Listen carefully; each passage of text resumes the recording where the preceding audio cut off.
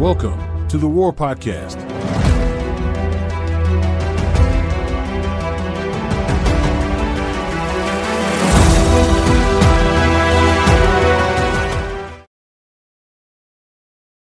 This is Lynn O'Donnell with Anthony Feinstein. So I made a short documentary, it's just under 30 minutes, to highlight the mental health challenges that Afghan journalists were facing, and this is pre-Taliban takeover. And the documentary came out of a paper that I published last year, in which we explored the mental health of Afghan journalists.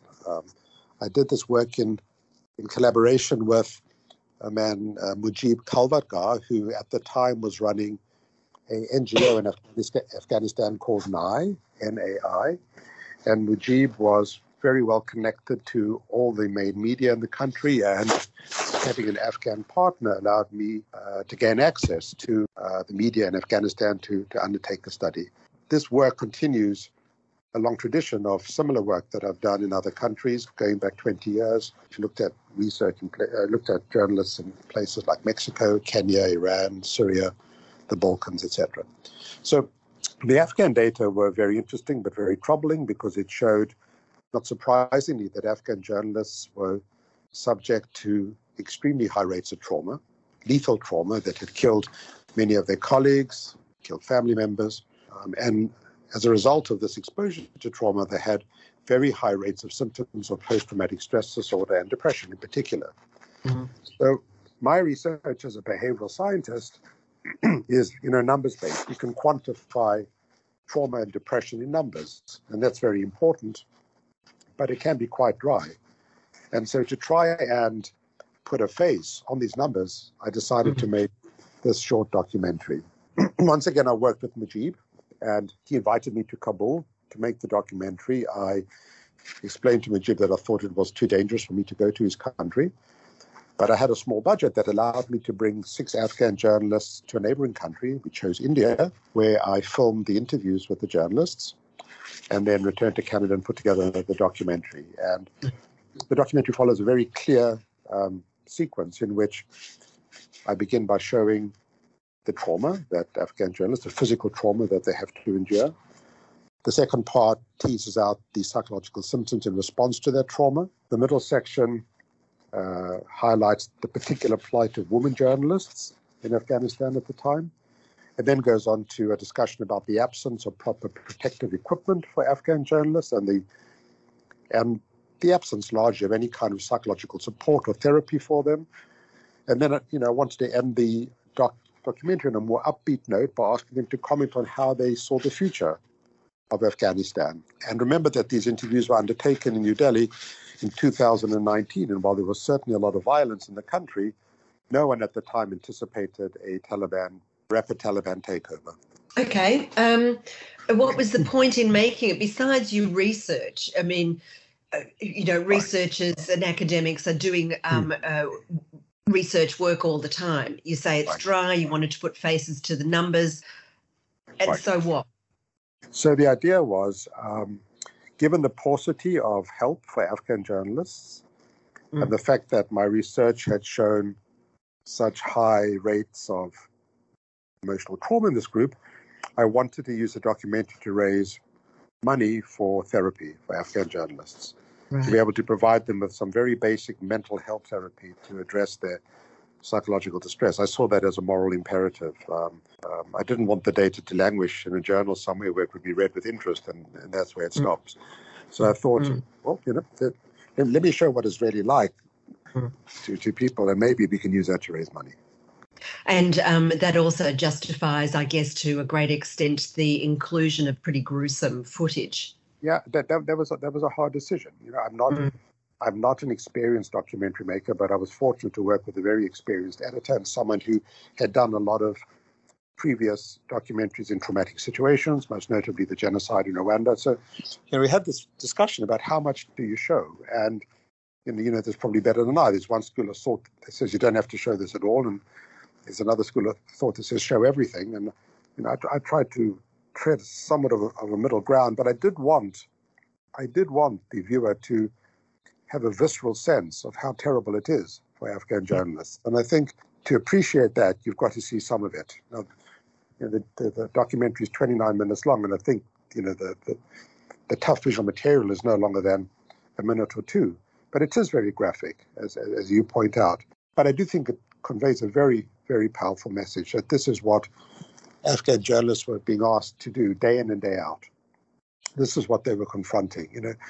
We could look at it for a minute or two and feel appalled by it, but this is what these journalists were confronting basically weekly, sometimes daily. And I think that in itself can be very powerful. As you mentioned just earlier, a lot of journalists in a lot of places in the world do this sort of work. Yemen, Somalia, Iraq, you mentioned a couple of countries on the African continent as well. Is it even worse comparing what Afghan journalists have been through in the course of their work to other places? Is it any worse, or is it all about the personal impact that can't be quantified?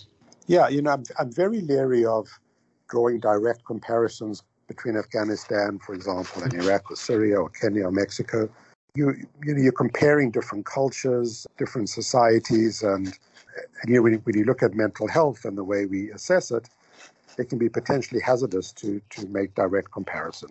That said, there's some hard facts with respect to the Afghan data that I've collected, which seems to put this level of trauma in an extremely high category. For example, so many of the Afghan journalists had colleagues who had been killed, and they knew them. Yeah. And that's a very severe trauma. Their level of exposure to suicide bombings or attack or being actually targeted by the Taliban in particular was extremely high. So when you look at the objective quantification of trauma in this group, it's very high. Now, it was also very high in Iraq, as you know, early in the war, and it's certainly been extremely high in Syria. So there are lots of places in which the journalists are getting targeted very severely by terrible things. So I'm cautious in saying, that the Afghan data is much worse than what you would see elsewhere, but it's certainly at the very top of the severity scale. And I think that it's enough to make a point like that. I don't think, it's a competition between countries who's the worst, but the Afghan data is really the most. When I look back over the studies that I've completed, I think the Afghan trauma data is at the very top of the severity scale. PTSD in recent years, I noticed when I was covering the war in Iraq, suddenly it was part of the discourse, and it's become part of the discourse since, and news organisations like to pat themselves on the back at management level about how good they are in how well they treat their people. Australian journalists are getting, counselling for covering bushfires. In America, it's after covering riots. It seems to me that, at least when I was cutting my teeth, that this is just what we did. We went out and we covered bushfires, and we went out and we covered riots and, immigration things, whatever. I just wonder what's changed, and has it made a difference? Yeah, having done this for a long time, I can speak to that. So one of the advantages of getting older is you get a historical perspective on things. Yeah.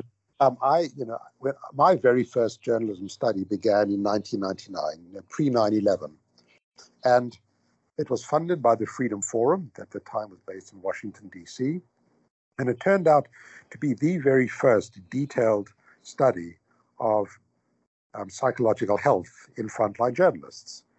And so it had a real novelty to it. And CNN, BBC, Reuters, Associated Press, the Canadian Broadcasting Corporation all took part in the study. And a very large group of frontline journalists, 140. And I published the data in the American Journal of Psychiatry, and that's a high-impact psychiatry journal. And it turned out to be the very first publication, very first research devoted to this group of individuals. And because of that, your profession, the media, took it up. They found it interesting. There was an article in the New York Times about it. And then, strangely, overnight, I, de facto became the expert on this topic, which was slightly embarrassing. It's almost like, in the land of the blind, the one-eyed is king. But suddenly I was the guy who had done this big study. And And the data certainly were very interesting. And then to the credit of certain news organizations, they looked at it carefully and said, well, hold on a second, we seem to be missing something over here, because up until then, this hadn't been a topic in newsrooms. There was no therapy for journalists. And news organizations were sending people into, well, you know this better than I, in the world's worst places to get the story. And for the most part, journalists were fine, but there was a minority who were not. And that group are not getting any help. There was no assistance for them. And so responsible news organizations started to look at this seriously. People like Chris Kramer at CNN was a pioneer, saying, Anthony's got some really interesting data and we should follow up on this. And so when 9/11 took place, soon after I started my work, Chris invited me down to New York and said, come sit in the CNN offices and, if necessary, provide assistance to journalists. And, I sat there for a week or so, and, it's not like my office was flooded with journalists, because your profession is resilient. But there were some individuals who were struggling, and they came to see me, and they found it very helpful. And so slowly the culture started to change. So when the war in Iraq started, soon after that, in 2003, I got a commission, once again from CNN, but this time from ITN, to have a look at the whole notion of embedded journalists. Was it good for journalists to be part of military units, or was it psychologically bad? And I said, okay, I'll do research. And so they funded a study, and we were able to show it never made a difference. And so gradually, news organizations in the Western world started to discuss this and started to take this problem seriously. And it's really good that they did it, because while your profession is very resilient, and the majority of journalists will never get PTSD or depression, there is a substantial minority who do get these problems, and these difficulties can bring them down very hard indeed. And so putting something in place to help these journalists, I think is a moral imperative to do it. And so gradually over the years, this belief has taken root in Western organizations that you shouldn't just look after someone's physical well-being. You need to also care for their psychological health. And, if you can, when I look at my journey, what happened after that was my work started to move into different countries. UNESCO approached me to say, we're really worried about the situation in Mexico with the extraordinarily high levels of violence and the drug cartels targeting journalists. Can you do a study? And so they funded a study, and we were able to show that, indeed, the Mexican journalists who were being targeted by the cartels were having a lot of psychological problems. And bit by bit, I've started to expand my reach outside of the newsrooms of Canada, United States, and Great Britain. War-torn countries, indeed. Yeah, and then you run into this really big difficulty, which is that, in Canada, we're blessed by having a National Health Service. In England, you have the same thing. But, when we did a study in Syria, for example, who's going to help journalists in Syria? And that's the same situation with Afghanistan. Very rudimentary mental health services in countries like that. Who's going to provide the help to journalists? They're just not getting it, even though they're being hammered relentlessly by this violence. And gradually over time, my work has become known to people outside of news organizations. A benefactor recently set up a not-for-profit in my name, in which people donate money that I can use to fund psychotherapy for journalists in places where they just don't get this kind of help. So one sees how the reach of this work expands. But there are great swathes of this world where, journalists don't get help for that. Well, since you made your film, circumstances in Afghanistan have changed. And I would imagine that the changes that have gone on there, the attacks on journalists physically, but also the shrinking of the space, the attempt to stop journalists working as journalists, closing them down, all of the stuff that's going on in Afghanistan, I think it should be pretty well known. But I'm sure that this will add to the mental trauma that Afghanistan's journalists are experiencing. Would you say that would be the case? Absolutely. I think, give you an example. So I made the documentary. The plan was to try and use it to raise money to help Afghan journalists. And then with the sudden collapse of the Afghan government and the Taliban takeover, I couldn't sell it to news organizations simply because of security fears that if they broadcast it, it would reveal who the journalists were, and they were living in mortal fear of the Taliban. And so, the documentary could not be sold. couldn't raise money that way. And the very fact that I couldn't sell it speaks to the terror of the Afghan journalists left behind, who, of the 6 journalists in the documentary, one was able to get to Canada, but the other 5, email me and WhatsApp me weekly saying, help, get me out of this country. We need to leave. So they are dreadfully afraid for their safety and the safety of their family members, and they're not able to work. And so you've got this compounded issue. You've got the trauma that was so prevalent pre-takeover that came from all the suicide bombings and the attacks on them, now made worse by an inability to work, a fear for the future, and a real concern on their part that there's going to be some kind of retribution. Because when you look at the documentary, a number of them speak out very openly against the Taliban. And so they're vulnerable, and there's multiple layers of pressure on them now. Well, going back to when you were making the documentary, did you find that any of the Afghan news organisations cared about the impact that covering the war had on their reporters, especially given that it was $1 billion of investment by the United States into the development of the media in the first place, or the redevelopment? I mean, historically, you can go back 100 years and there was a free media in Afghanistan, but the redevelopment of a media in our own image, if you like, right. Did it also come along with an awareness, or at least an openness to the idea that covering the war might have a detrimental psychological impact on the reporters who were asked to cover it day after day? Well, I think, you have to see journalism within the broader Afghan context. There isn't a tradition within Afghanistan of talking about mental health issues the way we do it. So there wasn't. This is not something that had developed. Afghanistan is not unique like that. We found the same thing in Syria, and in many other countries as well. And so the answer really is no. There wasn't a discussion about this. There wasn't an understanding of how severe these mental health difficulties could be. But I don't think that's a reflection on the news organizations directly. I think it's just the way things were in Afghanistan. This is not how things were done there, which I think is really unfortunate, because we know now from very compelling data from the World Health Organization is it doesn't matter which country you live in. When there are mental health problems, they will bring you down. There's a tremendous morbidity and mortality associated with mental health. And this is not a Western construct. It's a global construct. One of the greatest sources of poor health in this world is poor psychological health. And when you're in a situation like Afghanistan, where there was so much trauma, this comes into very sharp focus. You do a study, and I recognize, up front, that the tools that we use in a society like this to define the trauma are limited. We're not working with culturally sensitive psychometric rating scales developed for Afghanistan, because they just don't exist. So I recognize that we're using fairly crude measurement scales. But that said, you don't have to be a genius to see that the levels of trauma visited on journalists is extremely high. And like many other cultures, like all other cultures, when you go through something like this, there are going to be traumatized people. And there'll be a particular presentation within Afghanistan that will be unique to them.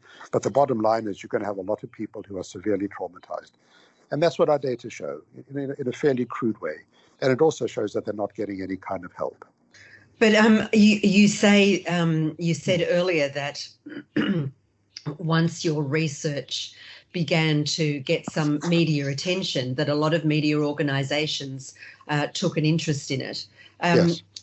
I've worked in this field for a long time. I ran big, busy multimedia frontline bureaus for some of the biggest news organisations in the world. Nobody in the management of those organisations has ever asked me how I am. One organisation even marginalised me from discussion about death threats that I had received. A colleague was sacked and was never a frontline photographer, was never offered any counselling, PTSD treatment or anything, even though on his behalf I begged for about 6 months. So I really wonder whether or not it's just window dressing for a lot of organisations.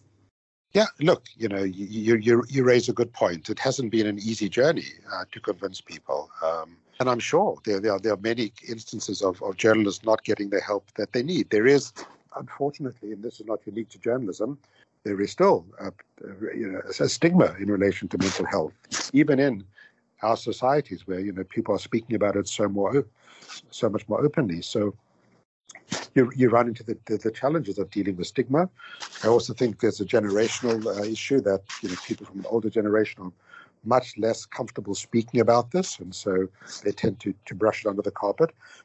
For someone like me who's not a journalist, when I started to do this work back in 1999, 2000, I was amazed that there simply was absolutely nothing in place to help journalists in terms of their mental health, because what I realized very quickly was how very dangerous this work was. And one of the things that I found so intriguing about your profession, which has kept me doing this research for such a long time, is you've got a group of individuals here who willingly expose themselves to the world's worst places, and they do it year after year after year. And your level of exposure to violence exceeds, I believe, soldiers, because veterans have one tour of duty or two tours of duty and they come home, but your profession's been doing it for 15, 20 years, and that's a really interesting thing to look at. Why are you doing it? And that's a different topic.